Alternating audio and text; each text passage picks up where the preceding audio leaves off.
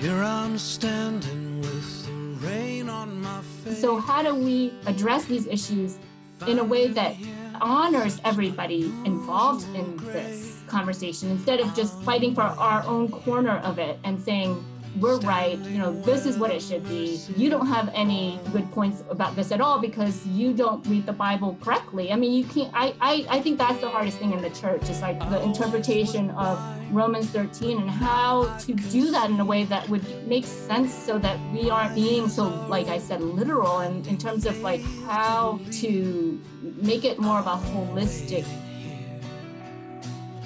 Welcome to another episode of the Vineyard Justice Network podcast. Vineyard Justice Network exists to empower vineyard pastors and leaders to pursue and enact the justice of God's kingdom. VJN equips you by connecting the work of heart, head, and hands with key issues of structural injustice and leadership. In this episode, Kathy Maskell sits down with Janine Winfrey, Director of Immigration Counseling Services at Vineyard Community Center in Columbus, Ohio. Janine shares her own immigration story from Vietnam to the United States and how her lived experience fuels her work representing DACA clients and people seeking asylum in the U.S. Welcome, Janine. Thank you, Kathy. I'm very glad to be here. We're going to get into, big picture and then just like even the micro, like what is your actual day like? But before we get into the particular, why don't you just share your story, like why are you an immigration lawyer? How does that connect to following God in your life and just, your story? My story starts out in Vietnam. So I was born in Hue, Vietnam, which is the central part of Vietnam, to sort of like a royal family, I guess you would say. We're the descendants of the brother of the king. So my grandfather actually was pretty high up in the government. When South Vietnam fell, he was actually like the third in line. So the two leaders ahead of him had abdicated and abandoned the country. And so he was the one that actually signed over South Vietnam to North Vietnam during the communist takeover. Wow. So that sort of is my heritage.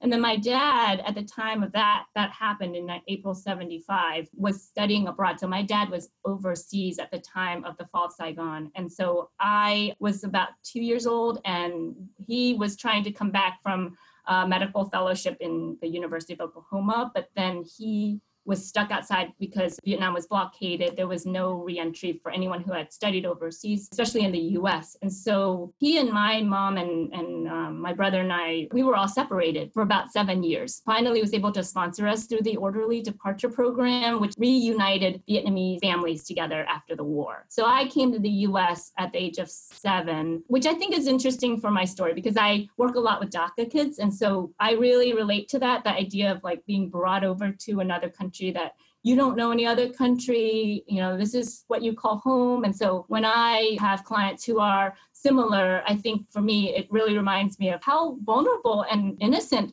a 7-year-old is, coming over to a new country and how we could not possibly blame them for an action like that. And, that they would have any intent to cross a border or there's just no culpability there in my mind. So that's sort of how I became an American. I came over and then we became citizens when I was I came through my mom's citizenship. So I didn't have to pass a citizenship test. I was just brought under derivative citizenship with my mom when she took naturalization tests. I got through the culture shock of being in this country and then went through undergrad at UVA and then law school at Georgetown. But then I definitely felt a struggle. And I'm not sure it was like an identity struggle, but it made me feel like I was missing something. And I think through a lot of personal struggle with a sense of not understanding who God is because we came from a Buddhist background. I think I really went through just a lot of alienation through several years where I just felt like even though I was a lawyer and I was working at this immigration nonprofit in DC, I didn't feel satisfied with the way that I was,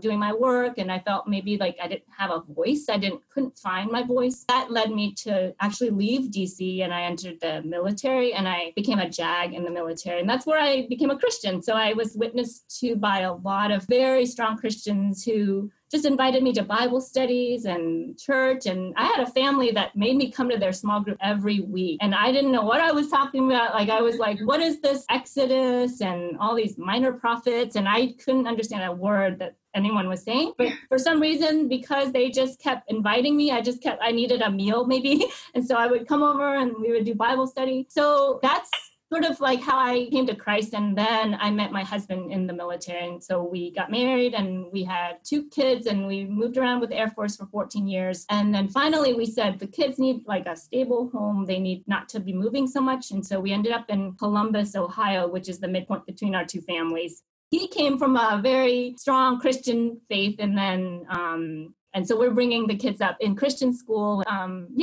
We love the Vineyard here, and it's been a really good community for us to grow. And I feel like God just put all the pieces together for me. And that's how I came here. And then as far as getting into the job, I had been a stay-at-home mom for 10 years during the time that we were in the Air Force. And then when the election of 2016, I think we all felt like there was just this common or communal trauma that happened and everyone wanted to do something about it. And so for me, it was more like, I just want to help with the background that I have, in which I felt, well, immigration law is a pretty good background for this moment. And so I ended up volunteering at Vineyard Community Center.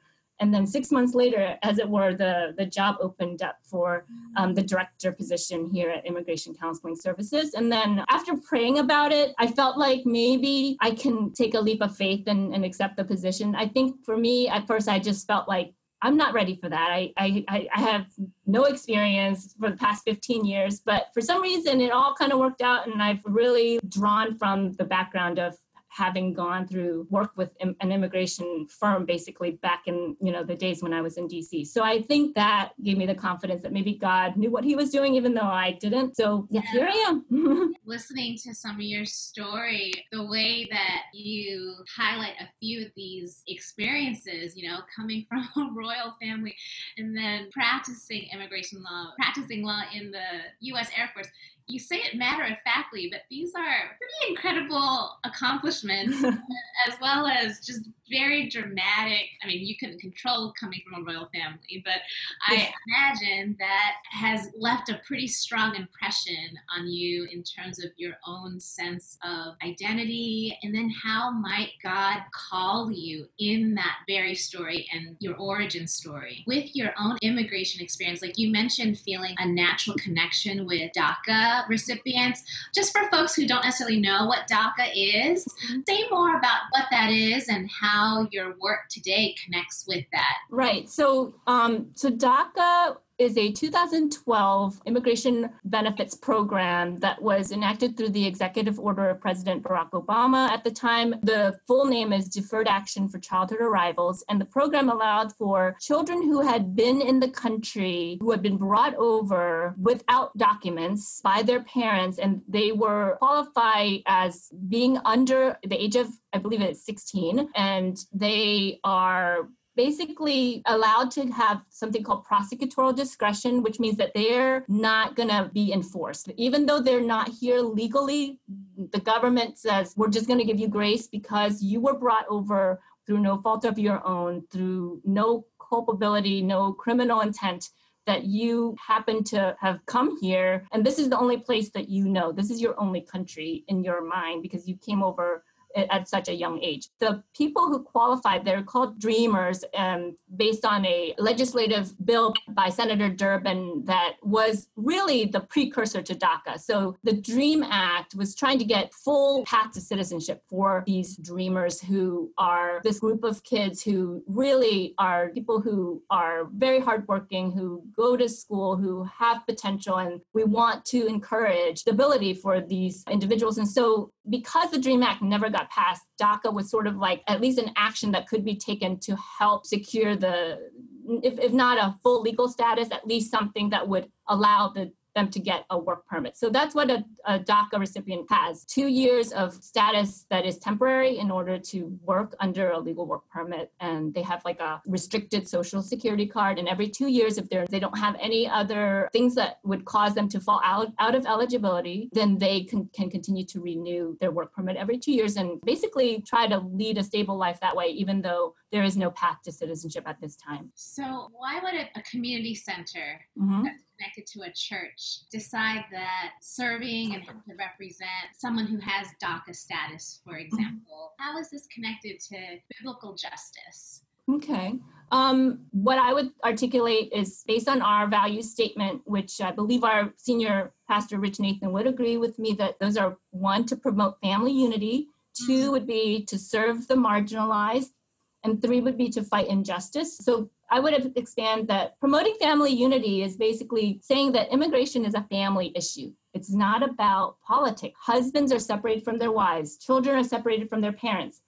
Parents have been rounded up and deported while their children were attending preschool. As a church, we have to fight to keep the families together and to reunify families, especially when they're minor children who are being separated from their parents. This is just a moral issue where we're just called to love our neighbors, no matter what their status, because they're here and they're our neighbors. So that's number 1. Secondly, serving the marginalized. I have Deuteronomy 10:18 written here. It says, he defends the cause of the fatherless and the widow and loves the foreigners residing among you, giving them food and clothing. So this idea of the least of these and how we as a community of believers and followers of Jesus, we have to see that these are the least of these. The vulnerable groups in our midst, the stranger in our midst, are the ones who are undocumented, who are aliens, who need our care and our mercy and provision. So we believe that that's part of our call, is to go out and serve the least of these. And so that's number 2. And then 3, a little bit more tricky, is the fighting injustice, because we are a church that supports the rule of law. And so there are times when laws are questionable. I think that the idea of what is an unjust law, I would not know how to,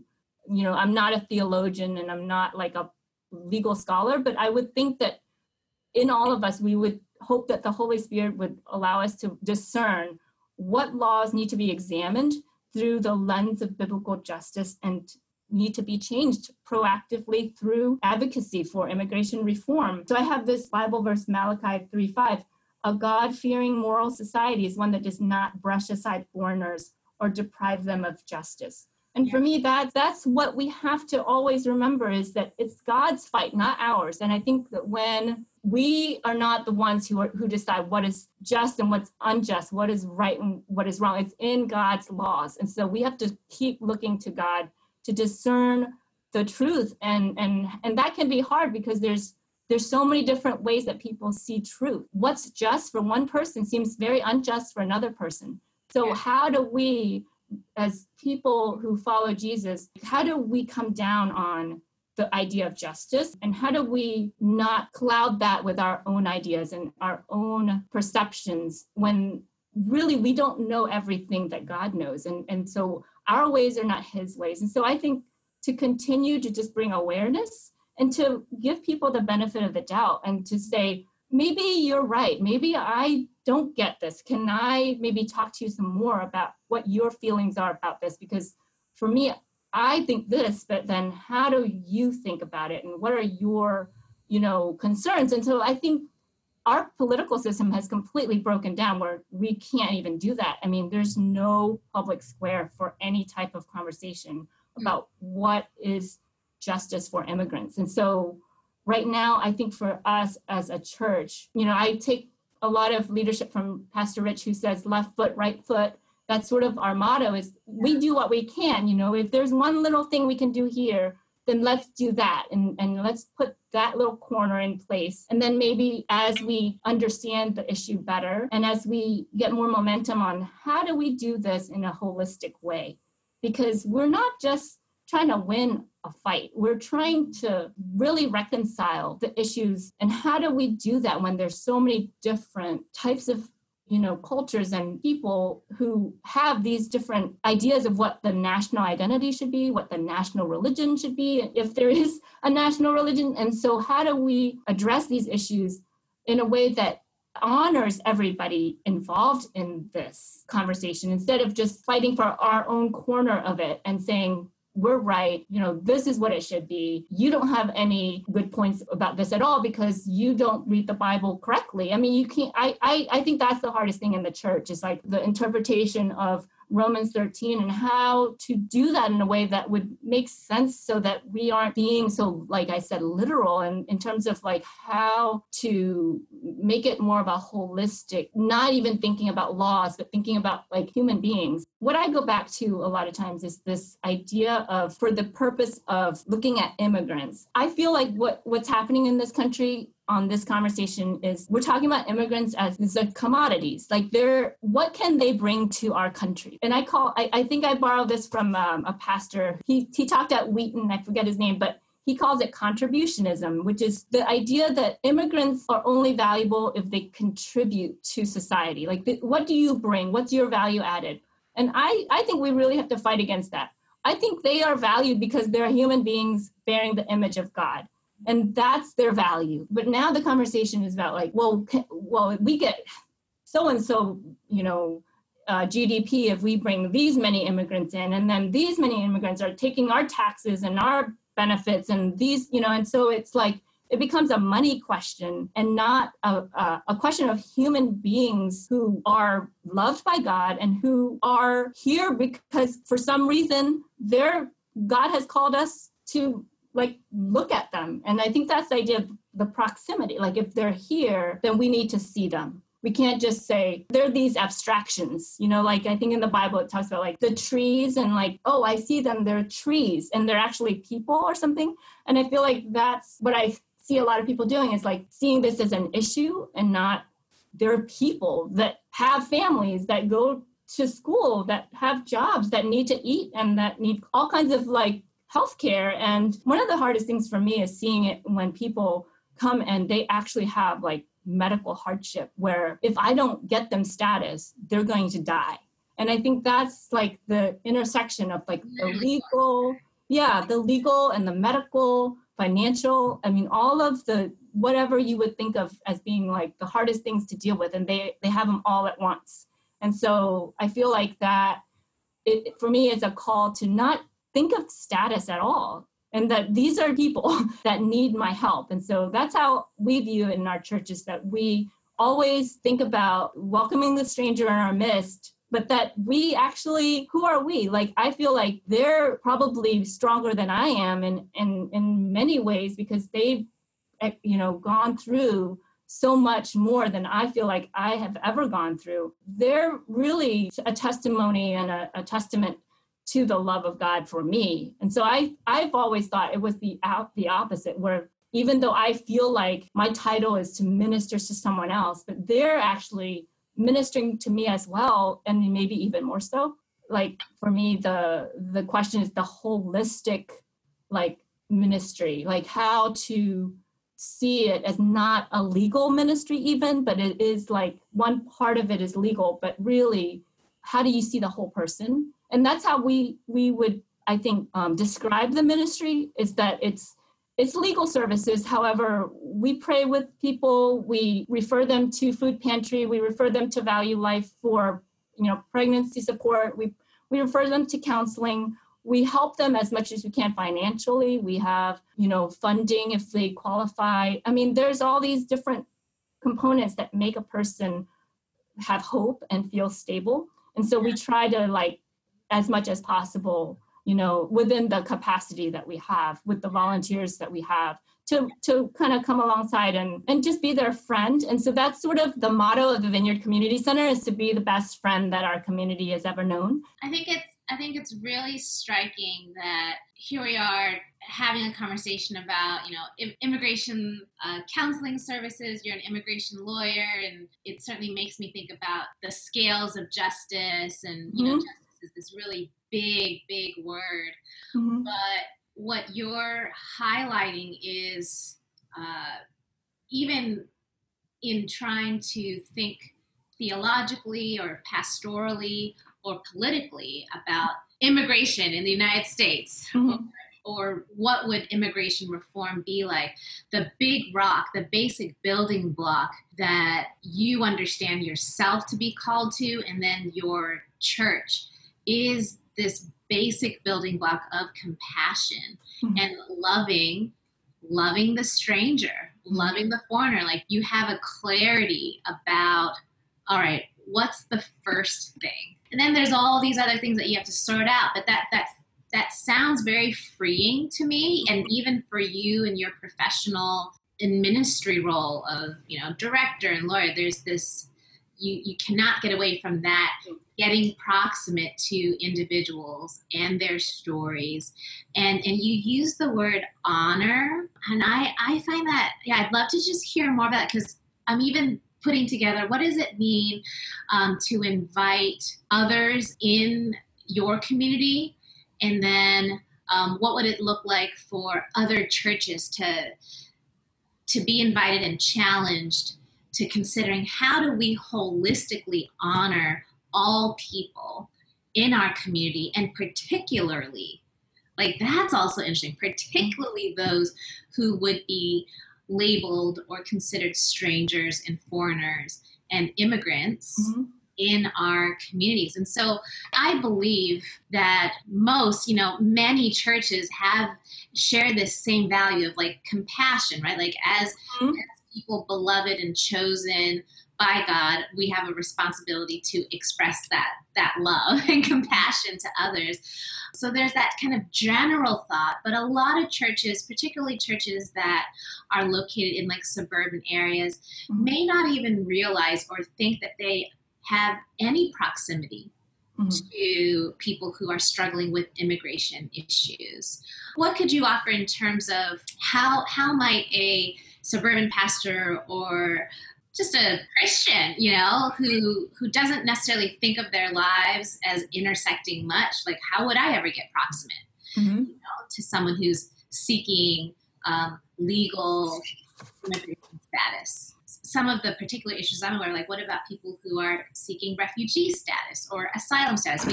We mentioned DACA status as well.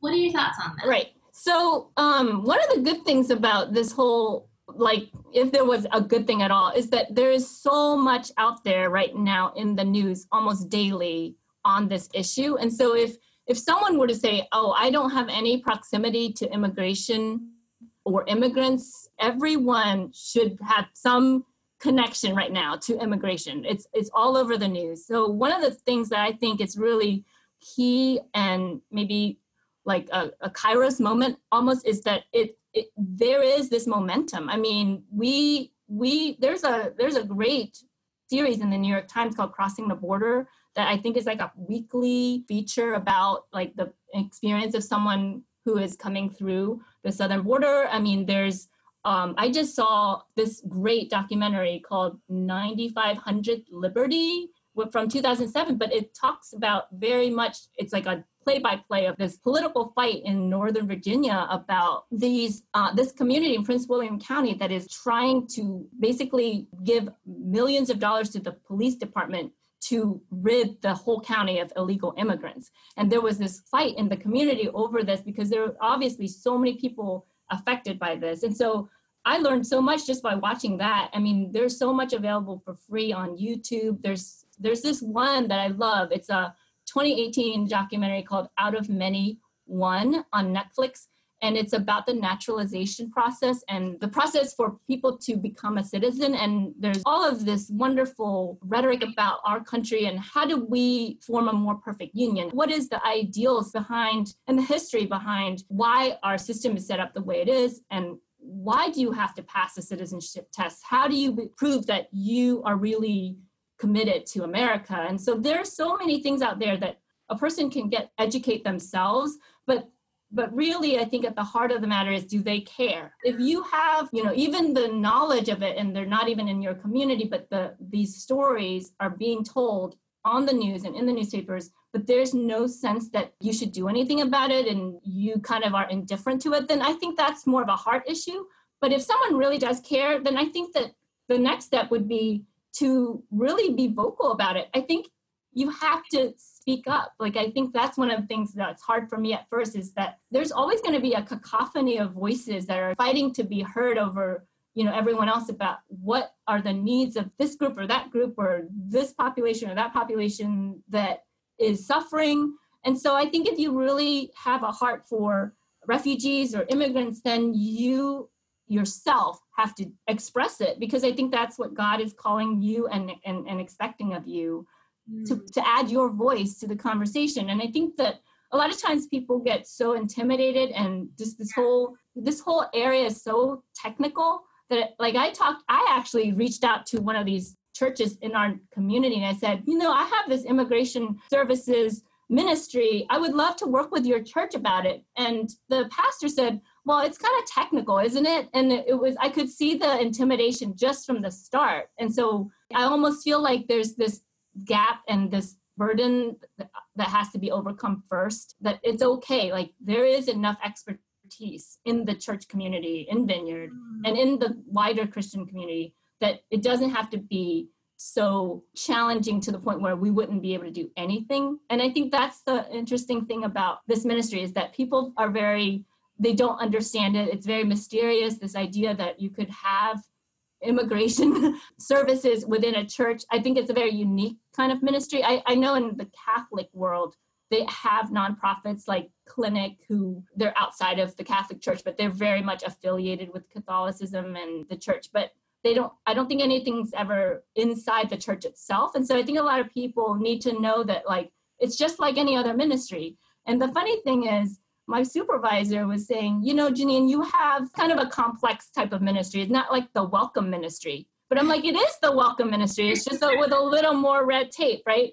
Like, I'm not greeting people at the door, but I am kind of welcoming them into a relationship whereby we can get to know each other, and maybe I can help them figure out if they are eligible for legal status. And I think that's sort of like the first hurdle to overcome, is that idea that it's possible, it's doable to welcome immigrants beyond just shaking their hand and saying hello. You can do more if you know how to, and if you are committed to just learning. And one of the things I was thinking is, like, just how about a citizenship class? It's not hard to teach about citizenship. Like, we have that in our community center, and we have a 6-week program, and people who are eligible to naturalize, they can enroll and they can learn about civics, history. They have to pass the English exam. So, ESL is combined with that as well. But, like, specifically learning about what is this country founded on? What are the principles? And there's 100 questions that you have to know for the citizenship test. So that's a great way to, I think, onboard someone as a ministry within a Christian church that is not so intimidating that it has to be like a legal service ministry, that citizenship is really just teaching someone how to be a good citizen. And I think that would be a great first step to opening your church up to the idea that people of all nationalities, of all origins, are welcome, because that's the kingdom of God.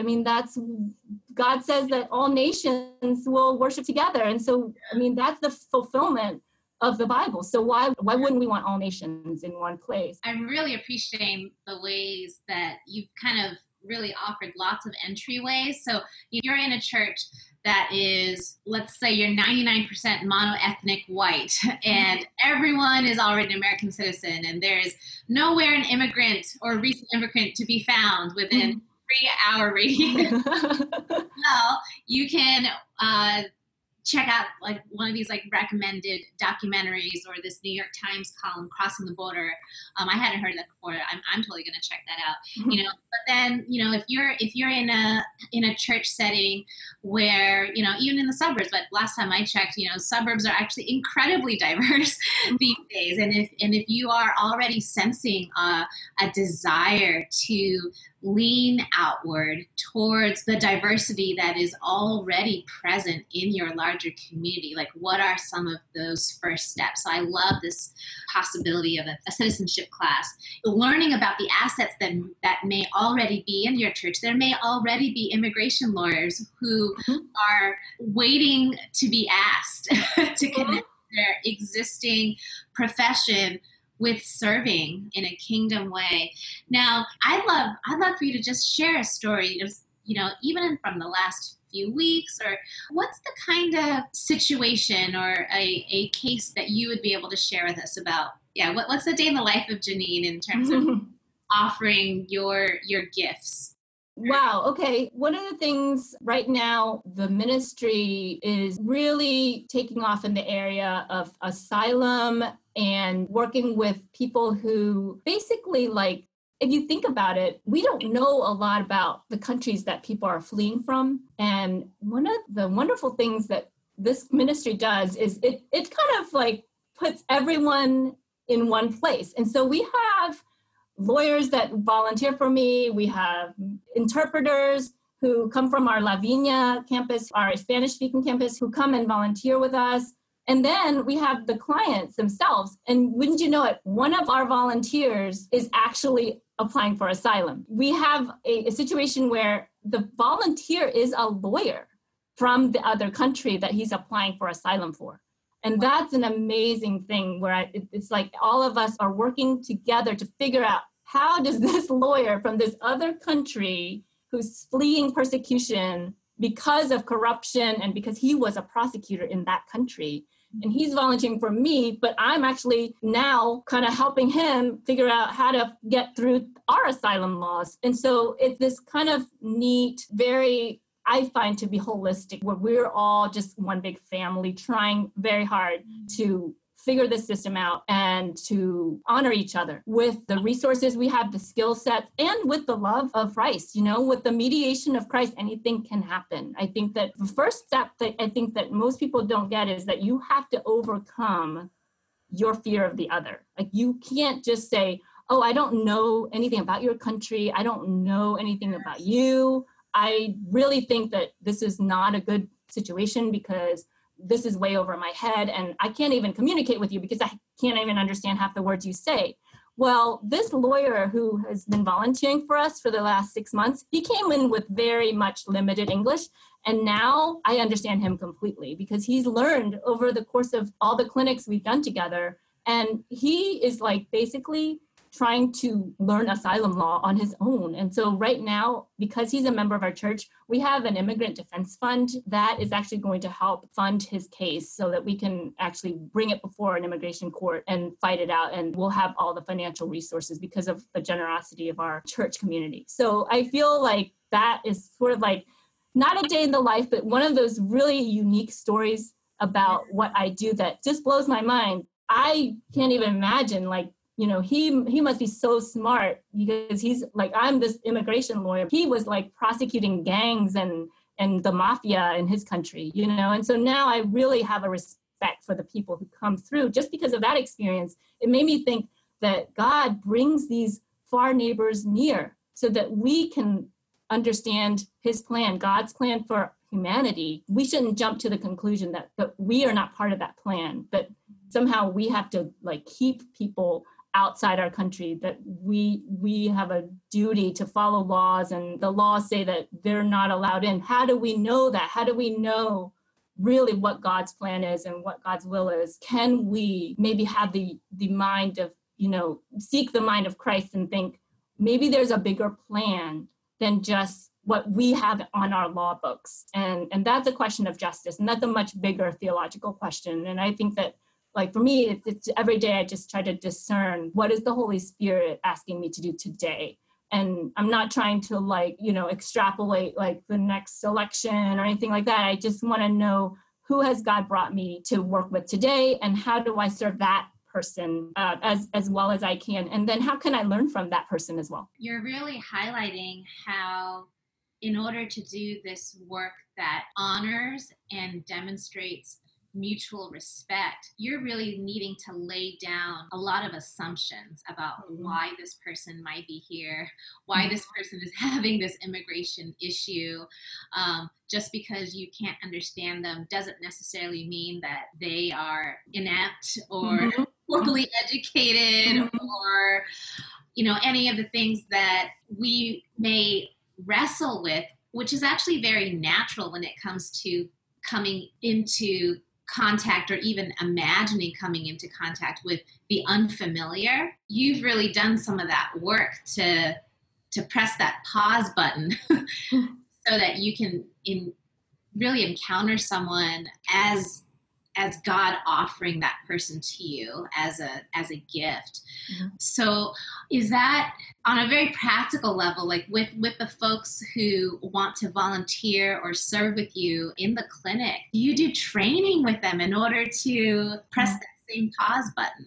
I do train. It's very limited because of the time that we have, but I would have to say that I just train by example. So when someone sees me being very comfortable with someone else and that person is speaking another language and has different social norms, and I'm very comfortable with it and I just am not at all put off by it, I think that sets a culture, doesn't it, of acceptance, treating the other with dignity and respect, and a culture of giving people the benefit of the doubt. Like maybe it is hard, but hey, I'm not the one who's fleeing persecution here. Like maybe it is hard for them to communicate and maybe they haven't mastered the English language. I almost take joy and I relish trying to understand someone through their body language and their gestures, because we're all human beings and we're all trying to communicate.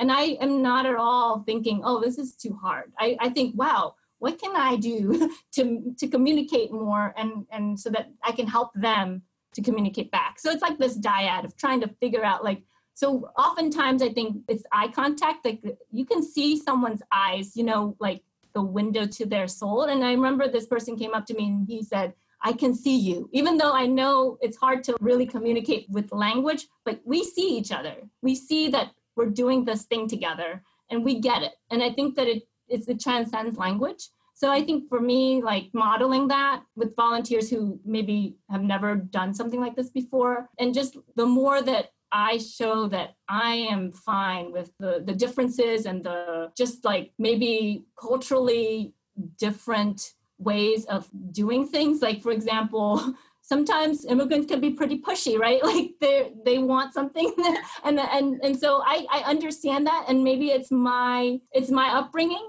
because I am an immigrant. And so I think part of God's equipment of me is that he's already given me pretty much those skills, because I had to navigate many sort of these types of culturally different and divergent scenarios throughout my life, and how to negotiate that in a way that is kind of forgiving and has grace. And I think that for me, I almost do it out of a need to accommodate others, and maybe that's part of my personality too. But I think God does redeem that for good.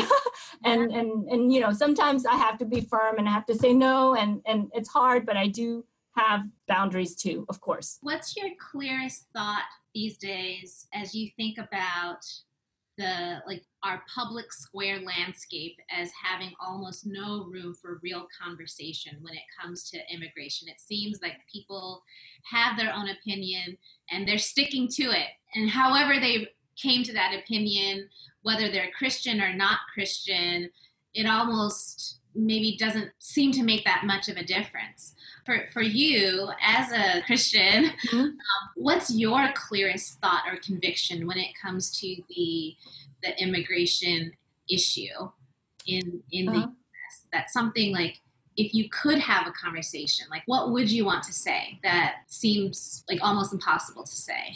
So far, my clearest conviction about this is that people who already have relationship with each other need to speak their minds and stand up for what they believe in. I think there's a lot of fear, especially with children and their parents. There's a lot of fear of antagonizing or stepping on toes or not respecting. And it's hard. It's really hard because, and on the one hand, you have this really good relationship. And then on the other hand, there's this awfully controversial topic and nobody would want to talk about it. So why would you ever go there? And so I think if I could change one thing, it would be wanting more people to just step up and do the hard thing and speak to their own family members, friends who have very hard set views and try to persuade. Our senior pastor says everything that we do in Christ has to be civil. It has to be to persuade and not to coerce. And so I think in our public square right now, it's constantly people just a drag out fight to win an argument. But I don't think that's the answer. It's not winning. It's persuasion. It's using stories, using your own experiences, using your personal conviction, what you believe God has laid on your heart, and really speaking to the issue in a sincere way to someone you're close to. I don't think this is going to be won at the political level. I think it's going to be won at, not one in the sense of, but like God's justice will not come to pass through politics. It's going to be through relationships that are already like established. It's not through strangers on Facebook. It's not through Twitter feeds. It's through people talking to each other on the phone with their family members or friends at the dinner table in just one-on-one conversation. I think that that's the only way you can change personal opinion, which then changes public opinion. And I really think that's the hard thing, because no one wants to broach a topic that is this hard and affects people that maybe they're indifferent to. And I think the people who should not have indifference are people who actually have family members or friends who are immigrants. And I think that's where I find that a lot of people are kind of like there's not enough courage to speak. And I understand that. I mean, I think not everyone feels the need to change things and reform, and not everyone is that type of person, but sometimes you have to speak up. And I think that's required in really like certain times in society where there is this threat, strife, to the point where there is like a complete break in civility and the way forward. How do you have a civil society that is not civil, right? There has to be conversation and dialogue, and that starts at home.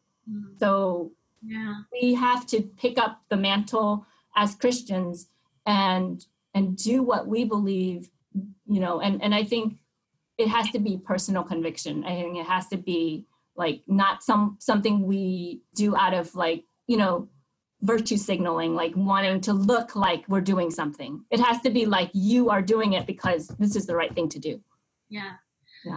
I feel like I hear some of just even your own personal story coming through again in imagining this hope and prayer that you have for others,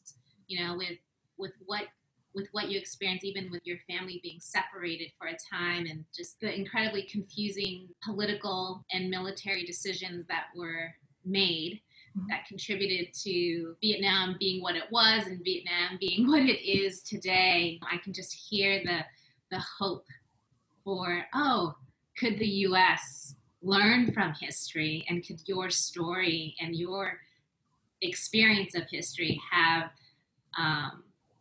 could God use that, to change conversations today? And I'm going to say amen. Yeah, absolutely. As we wrap up, is there, even related to that, is there a particular hope that you have as you even think about your work today that you would hope to see on a bigger scale with the church in the U.S. or even with Vineyard churches across the U.S.? Well, I am speaking with the head of Vineyard Justice Network, and so I feel that, maybe this is a moment where there can be something that can be done, because I do think that Vineyard is very unique, especially I feel that we really know how to do diversity and we know how to do multiculturalism at Vineyard Columbus, and I think also throughout the Vineyard movement. I think that is already like setting the stage and the environment for something that can be done on a much bigger scale, in the sense of leading churches in how to address immigrant justice, but also just overall justice, right? I think justice between people,